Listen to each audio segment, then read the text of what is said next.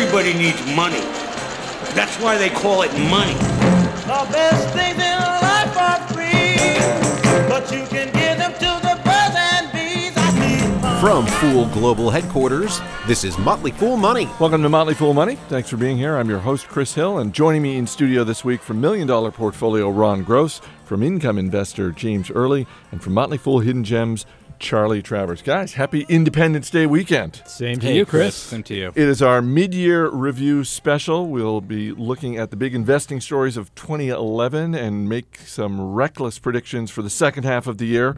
Retirement expert Robert Brokamp will stop by with some tips to help you declare your financial independence. Plus, as always, we'll give you an inside look at the stocks on our radar. But guys, when you look back at the first half of 2011, let's just start with the big story for you as an investor. Ron Gross, I turn to you first. What's the big story for the first half of 2011? For me, the big news was the unrest in North Africa and the Middle East. Significant loss of life. We had regime change. Easy for me to say. We had military involvement. And the economic and business impact was the havoc it wreaked with oil prices, which we're still dealing with even now and for the rest of the year. What is the net effect on U.S. investors? Well, rising oil prices certainly could be good for some oil companies, but for the rest of the non-oil world, it has two negative effects. The first is that increasing costs for all different types of businesses impact margins, and that leads to decreased earnings. From a consumer perspective, it leads to higher gas prices, which I think a lot of us are feeling at the pump, and that decreases consumer spending, which has implications throughout the economy. James Early, your story for the first half of 2011. Chris, I was going to say Japan for the bigness of the story. I mean, obviously, it's a huge news situation, but they've really done a good job of rebounding. So economically, I might go with Greece and the disruption there, Greece and the EU. This affects U.S. investors. It affects U.S. companies and affects the price of Greek yogurt. I mean, this is something that is really going to potentially send big ripples throughout the global economy. And as we've talked about on this show and on our daily podcast, obviously, Greece is the country of the moment where the focus is for investors. But there are a lot of other countries in the EU that just seem like they're sort of on the precipice of falling into that type of situation. What are maybe 2 or 3 other countries in the EU that you look at that you're watching? Oh, sure, yeah. Spain, Portugal, Ireland, Italy. I mean, all these are sort of the have-nots we're coming to find out who partner with the haves, and they were able to borrow beyond their means, and now, Greece could be unraveling of the string. We thought we saw this happen a while ago, and now it's happening again. I mean, the economics are still there. So to me, that's why it's so big. Charlie Travers, your story for the first half of 2011? Sure, Chris. To bring this back home, let's talk about the IPO window opening up this year. So there's a lot of exciting companies that came public. We had LinkedIn, Pandora, Nielsen Holdings, the popular TV ratings kind of company, but they do other stuff as well. And my personal favorite of the group would be Zipcar, just because I am such a happy customer. We did talk about that. We have. It seems like, though, that the companies that are IPOing, that are getting the headlines, are reminding a lot of us in this room and a lot of people on Wall Street of the late 90s. It seemed, particularly when you talk about like LinkedIn, Pandora, it really does seem like we're seeing this whole internet bubble playing all over again. Companies of dubious profitability taking the money and running. Is that kind of what you're getting at? I mean, Ron's nodding. Yeah, I mean, those that are advertising based, as I've said before, every company can't be advertising based. There's not enough advertising. So if you can find a company that has a revenue model that doesn't rely on advertising, maybe that's a little bit more interesting than some of the others. Besides being a happy customer, what is it about Zipcar's business model that you like? They are first mover and have the critical landmarks locked down as far as getting cars in the critical spots where people want them. But isn't that, I don't know, I mean, I don't use the service at all. It just seems like a business that is pretty easily copied. You would think so, but it's very capital intensive, and I think there's a network effect where they get a lot of people in, and it's hard to catch up with them. You get the Mini Cooper, right? Is that what you like? You can get cars of all kinds. I'm a big guy. The Mini Cooper car? Would not really work for me. It's bigger than you think inside. There is. My sister has one. It's a nice car, but I like the Volvo. The Volvo? Oh, fan! I didn't know the Zipcar had that. And they got Beamers, too. Wow. Yeah. Obviously, this is audio, not video, but Charlie's a big guy. Do you even fit into a Mini Cooper, Charlie? There's, like James James said, there's surprisingly more headroom than you would think. It would have to be a lot more than I think because those things look tiny. What surprised you the most? Obviously, there's the old maxim that the market hates uncertainty. What was one story that happened this year that, as an investor, really kind of was a curveball for you? Ron, I'll start with you again. I'm going to go to what James mentioned, which was the earthquake and following tsunami in Japan. Really? Tsunami, you pronounce it so well. Thank you. too. Yes, I learned that from George Takei on the Howard Stern show. He taught everyone how to say it properly. So that was big. We were kind of riveted to the computers, to the TV for a while there. Yeah, but you can't really predict earthquakes. No, that's why it was surprising. Oh, come on. I mean, $300 billion of economic loss here, loss of life, business interruption, supply chain interruption reverberated around the world. It wasn't just isolated to Japan. So unexpected and very impactful. James, what surprised you? Chris, I'm going back to Ron's big answer. He went to mine, and I'm going to his, which was the Middle East unrest. And to me, the assassination of Osama bin Laden, or the killing of bin Laden, was very surprising. But it was more surprising that Disney would have the nerve to try to trademark SEAL Team 6 within 24 hours or whatever it was after the event. I mean, that's just ghost. What I was kind of surprised. kids movie are they going to make about that topic? That's the question. And they later backed down after public scrutiny. They did withdraw the patent application. But it was surprising nonetheless. That's really some stones, isn't it? It takes sure, a lot of Disney, a lot of gall to just say, "Oh yeah, we're going to market that. We're going to make an action movie." Yeah. The U.S. taxpayer funded these guys, and it is something noble, and then Disney's going to try to capitalize on it. That was pretty surprising. All right, Charlie? I'm actually surprised these other two guys didn't mention the whole David Sokol thing with Berkshire Hathaway and basically front-running and acquisition. That's a good one. I admit. So your story is that you were surprised that we didn't? That's your surprise? That was my surprise. I was surprised Ron and James didn't name this event.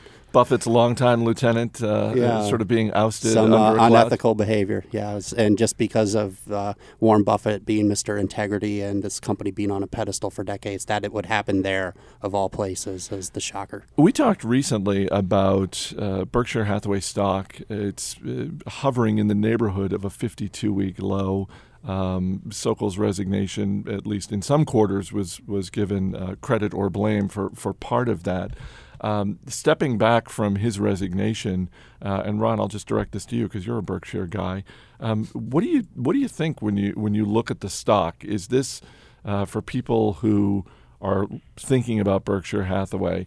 Is now a time to get in? I think the answer is definitely yes. I think the stock is definitely undervalued, and it's not. It's not regularly this cheap. It's definitely opportunity. I am one of the guys who was worried about the Buffett premium and, the day he steps down or God forbid something happens, what happens. I'm kind of backing off that a little bit. I think this company is going to be okay. It's a collection of really valuable assets. Charlie, you agree with that? 100%. This stock looks cheap. And after they split the shares on the Bs down, I think it was a 50-1 split, there's really no excuse for anybody not to be able to own a little bit of Berkshire. How much does it pain you to agree with Ron? I think he'll probably take me for some Jimmy Johns later. There you go. All right, coming up, we will dip into the Fool mailbag and engage in wild speculation. This is Motley Fool Money. In spite of the worry that money brings, just a little filthy lucre buys a lot of things. Hey, if you want access to hundreds of articles analyzing the stocks you're interested in, then you got to get the Motley Fool's new mobile app. You can download it for free by going to app.fool.com. You get stock market commentary from the Motley Fool's team of senior analysts, and you get Motley Fool Money in our daily podcast. Take us with you, for crying out loud. Just go to app.fool.com. Chris Hill here in the studio with Charlie Travers, James Early, and Ron Gross. It is our mid-year special. And guys, before we look ahead to the rest of 2011, we've gotten a lot of really great email lately. You can always email us, radio@fool.com. Here's one from Eric Marshall in Illinois. He writes, "Guys, your show is great, informative, entertaining, insightful, and funny as hell. It's great to hear your thoughts about stocks that are good values or have good potential. But how do you decide when it's time to sell? We're always being told, don't panic, don't bail on a downtick. So what's the psychology? When you're getting out of something, do you always know that you're moving into something better? or is it just time to sell and the buy decision is a separate thing? That's one of the all-time eternal questions for investors. Ron, how do you decide when to sell a stock? For me, being a self-confessed valuation guy, almost everything boils down to valuation, whether it's strategic or management change. All those things feed into what you think a company is worth. The other reason I would sell is based on morals or ethics. If a company's doing something, regardless of if it's cheap or not, that you just really don't agree with and you don't want to be an owner of that company, then there's absolutely nothing wrong with getting rid of it. James? Ron, how would you be something other than a self-confessed valuation guy? Would someone else confess? Don't you have to I've by been accused. definition, I've confess been for accused of focusing on value. But yes. James, how do you decide when to sell? A doctor that I had, Chris, would tell me about a study where most investors, when they sold the stock to buy something else, the stock that they bought later on did worse. And people sell too much, too frequently in general. For me, it's just about writing down reasons to buy a stock in the first place and keeping yourself honest and selling when those reasons are no longer true. It's very easy to want to hold through business model changes, through things like that. But if your thesis changes, odds are it's time to get out. Charlie? I would agree with everything these guys said, but I would also, maybe you have a better place for your money. A lot of people have finite funds to work with, and, something you've held for 5, 6, 7 years, which tends to be my personal holding period, you find something new, and, it's sometimes just better to swap out. I do agree with James that often the new companies don't do as well, so that's why you have to be really careful and not trade too frequently. What's the last stock you sold, and why did you sell it? The last stock I personally sold was Legg Mason, and basically it reached kind of the price where we thought it was worth in the mid-30s. So, I mean, to James's point about having the thesis, writing it down, it met your criteria, and you're like, that's it, time I bought to go? it in the teens, sold it in the 30s, time to go. No regrets. All right, great question. Again, you can always drop us an email, radio@fool.com. All right, it's our mid-year special, guys. We've spent a little time looking back at the first half of 2011.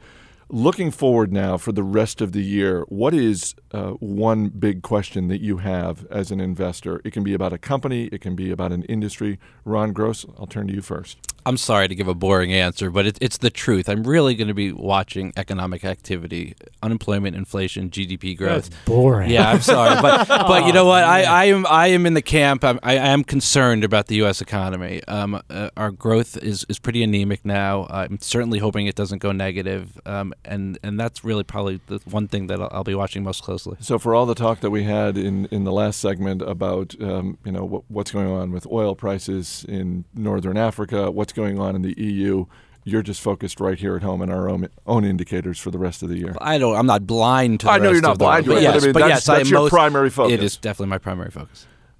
James? I'm just wondering what happens with the EU. Does it unravel now with Greece, with Spain, Portugal, with the other guys just pulling France and Germany apart, or not? It's just a good test of socialism. Wow. Just like that?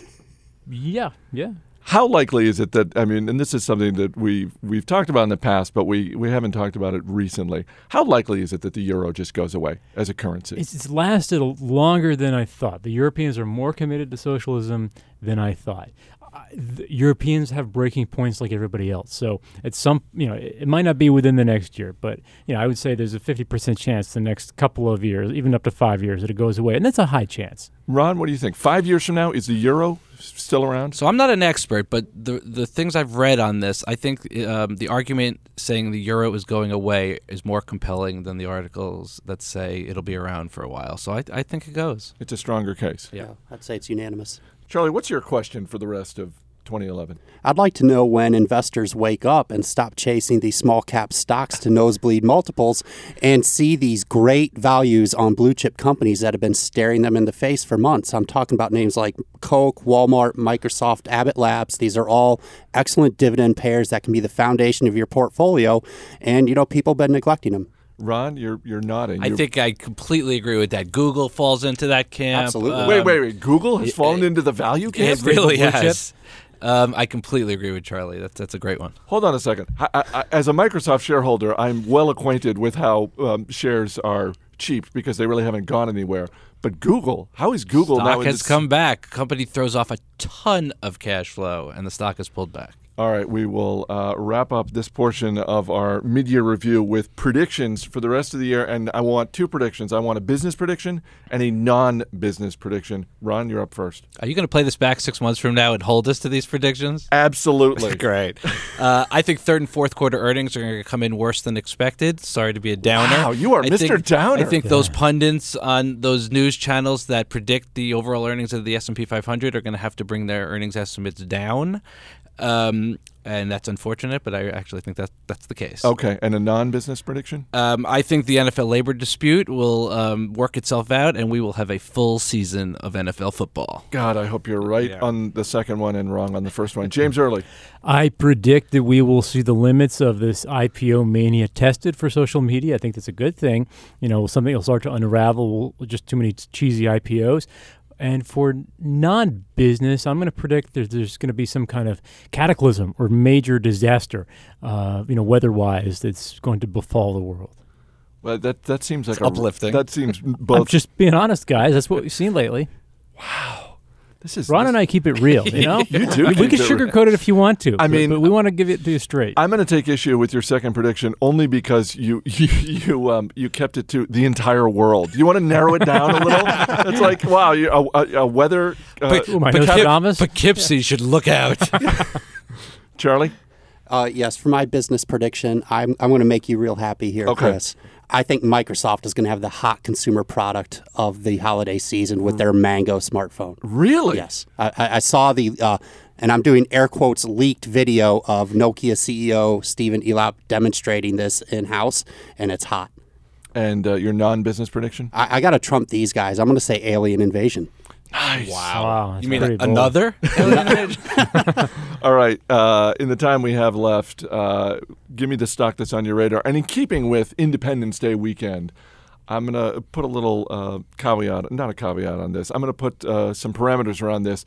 Think of the Founding Fathers. Think of George Washington, Thomas Jefferson, John Adams. Pick a stock for a Founding Father. Ron? All right. In honor of Ben Franklin, renowned politician, inventor, publisher, author. Yep. I think he would get a kick out of Amazon.com. From a publishing perspective, I think he'd get a real big kick out of the Kindle. And as just an inventor, I think he would think it's pretty neat. And the ticker symbol? AMZN. James Early. Chris, I am a teetotaler. You guys know me. I eat a pretty healthy diet. I've never smoked a cigarette in my life, never taken drugs, but Ben Franklin was a founding father who was apparently known to partake of the cannabis. Yeah, and so my stock is Scott's, which owns Miracle Grow, which just announced plans to potentially advertise for the marijuana fertilizer market. We talked about this on a show a while back. So that's my stock. And the ticker symbol? SMG. Charlie Travers? Sticking with the agricultural theme, George Washington's plantation down at Mount Vernon is a must-see tourist site just south of us here in Old Town, Virginia. And George Washington placed a high priority on maximizing the profitability of his farm, rotating his crops, tilling the soil. And so I would think he would love the extra yields he would have got from Monsanto's genetically modified crops. Plus, he could have benefited from Colgate, perhaps. I believe he had wooden teeth. Yes, did he not? Yes. They splice flounder genes into tomato seeds to prevent the tomatoes from freezing. I did not know that. George Washington probably did that. All right, Charlie Travers, James Early, Ron Gross. Guys, thanks for being here. Thank you, Chris. Thank you. Coming up, sports owner and technology mogul Ted Leonsis on the future of pro sports, the business of happiness, and the one company he thinks has a perfect business model. Easy money. Don't go away. This is Motley Fool Money. There is nothing quite as wonderful as money. Welcome back to Motley Fool Money. I'm Chris Hill. After a career spent mostly in the technology industry, Ted Leonsis is now the majority owner, chairman, and CEO of Monumental Sports and Entertainment, which owns the Washington Wizards, the Washington Capitals, and the Washington Mystics. He is the author of several books, the latest of which is The Business of Happiness, 6 Secrets to Extraordinary Success in Work and Life. And he's here in studio. Ted, welcome. Hey, thanks. So what got you interested in writing a book about happiness? Well, like most of your listeners, I was programmed to think that there was this formula for happiness where if you studied hard and got good grades, you'd get a good job, you'd make a lot of money, and if you made a lot of money, that you'd be happy. and you define your happiness via success. And as life went on and I had my reckoning, I was in a terrible mishap with a plane, I realized that, if you're happy, you can be successful. But if you're successful, it doesn't necessarily mean that you're happy. So I don't want to give away the entire book, but 6 secrets to happiness in work and life. What are a couple that you think are essential? Well, one of the things that happened while I was writing the book was that there was this big pivot that this is not just a book for individuals, it's a business leadership book. And it really came down to a few key attributes. One was that you were an active participant in multiple communities of interest. Being very, very active at work and at church and at synagogue or with your PTA, having that good third place becomes vital for your overall success. And, you look at the most successful companies, be it a Facebook. I know the most successful product I ever launched at America Online was AIM. Howard Schultz was involved with your company for a while. If you ask Howard what business is Starbucks in, he'll tell you it's the neighborhood community business. Right. And so Facebook, AIM, they're all about community.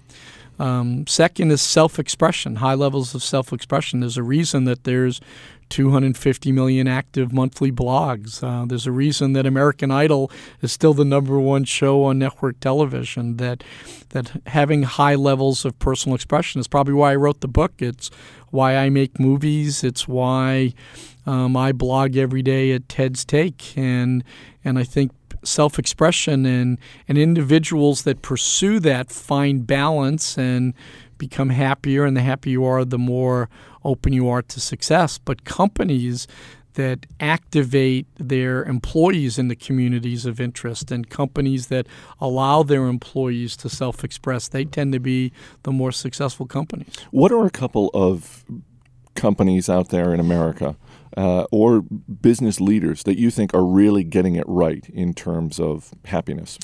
Well, I was involved early on. I'm very active on the board of directors of a fantastic young company called Groupon.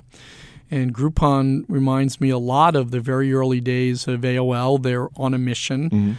They're in pursuit of what I call a double bottom line. They're trying to do good, and by doing good, they're doing well. In Groupon's case, they do good. They help people get into a community of interest and group shop. They get them the best deal, and then they help small companies, small merchants, your neighbors, if you will, not only to get a lot of customers, but to get cash up front. Because, over the last 2 years, banks were not supporting small businesses. And so, there's a perfect business model, a company who's executed on it very well. And, Forbes called the fastest growing company in America. And being an insider, it's probably undersold at how fast it's growing. You're listening to Motley Fool Money. We're talking with Ted Leonsis, the chairman and CEO of Monumental Sports and Entertainment. You mentioned you blog every day at Ted's Take. One of the things that's on your blog is a list of 101 things that you want to accomplish before you move along. Well, I made the list about 27 years ago after I had survived a mishap in a plane, and I prayed really hard and tried to cut a deal with whoever was listening on if I lived, I hope to be able to leave more than I take. And, it was a very aspirational list. I think I'm at 82 of the 101 things, but it really was the beginning for me of realizing that every individual and every company will have a reckoning. And the first thing you do when you have a reckoning in embracing it is you make your plan. In my case, it was a life list.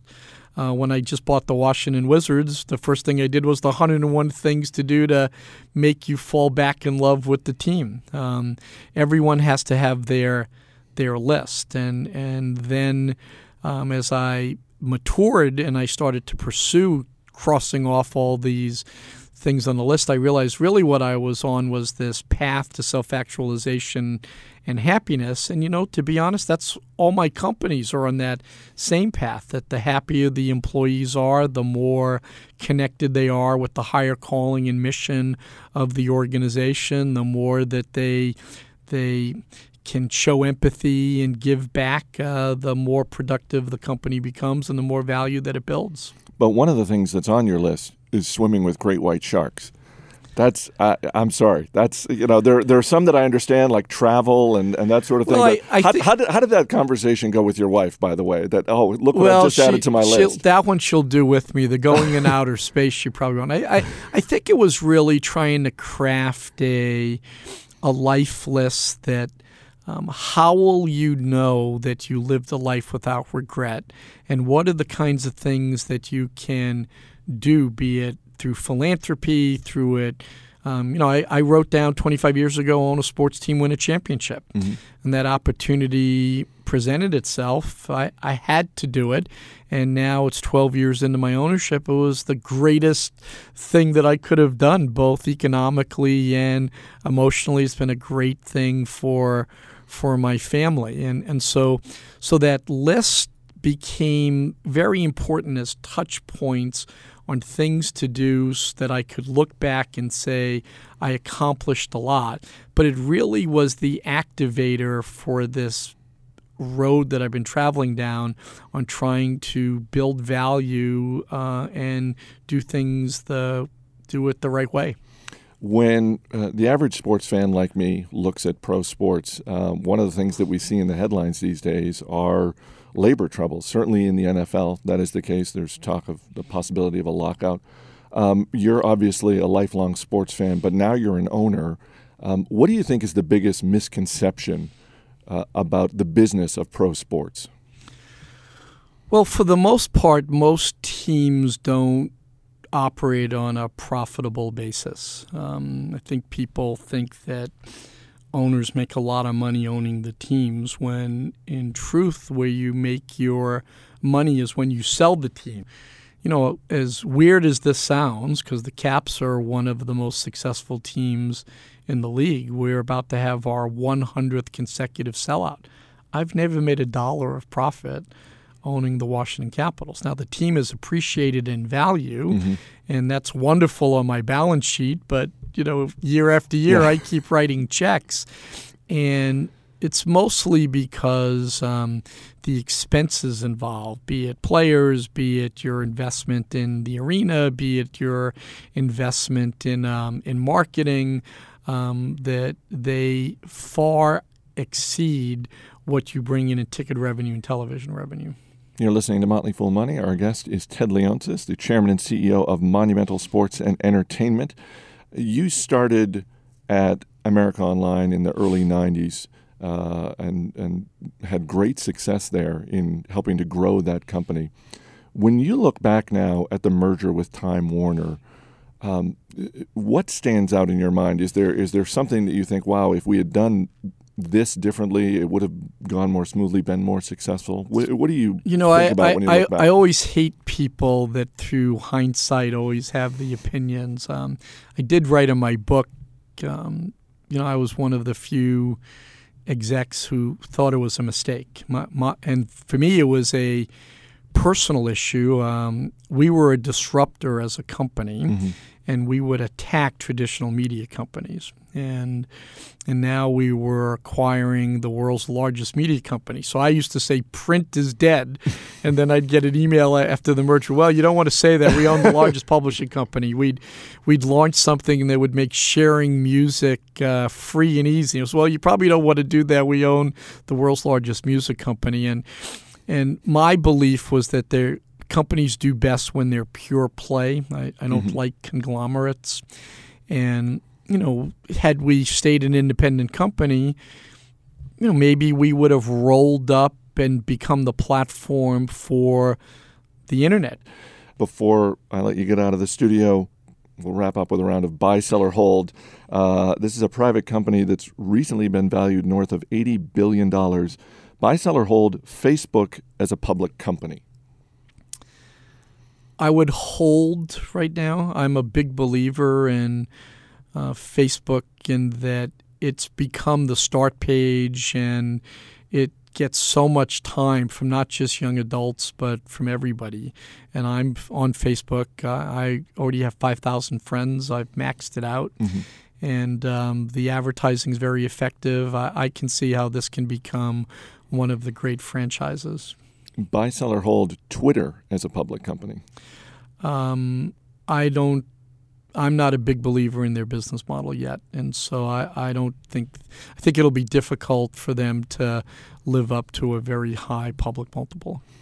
And finally, your home is on several lists of haunted houses in the Washington, D.C. area. Buy, sell, or hold the existence of ghosts? I'm going to tell you a funny story on that. Somebody wrote a story a couple of years ago about I bought a home called Marwood. Joe Kennedy lived there, FDR lived there, and so when I bought the home, I asked the owner, what's with the ghosts? Because I keep reading these things online. Mm-hmm. The author of the story had the wrong address. Oh, my. And so they wrote this story about this house was haunted, and it's the wrong house. So it just goes to show that sometimes you just can't believe what's on the internet. That sometimes something comes up on Google, and so the guy who sold me the house laughed, said, "Look, if the house was really haunted, I would have charged you more." The book is The Business of Happiness, 6 Secrets to Extraordinary Success in Work and Life. Ted Leonsis, thanks so much for being here. Thank you so much. Be foolish. Have you seen my ghost? See my ghost, see my ghost. Have you seen my ghost? Staring at the ground. Coming up, tips to help you rule your retirement. This is Motley Fool Money.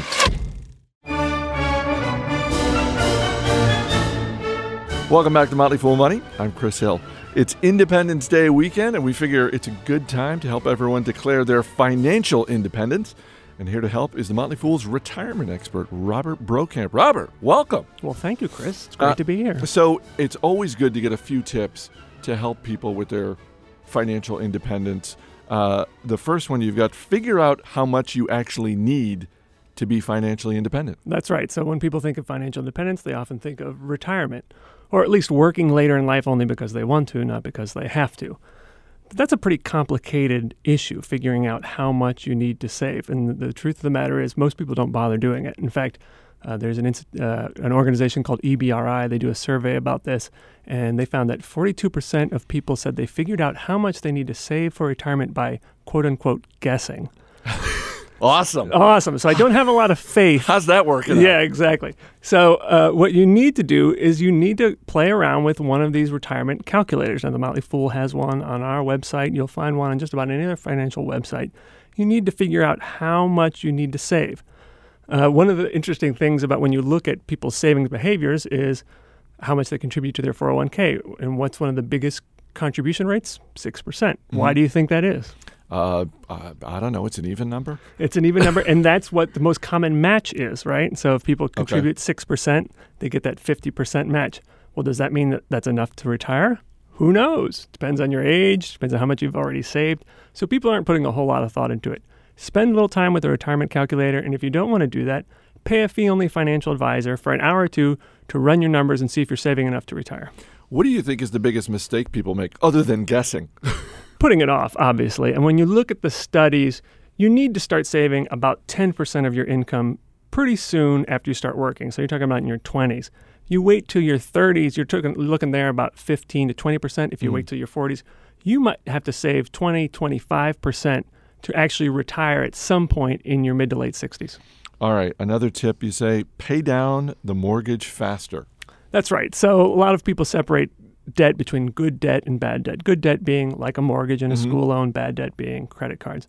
And the implication there is that the good debt is okay to have.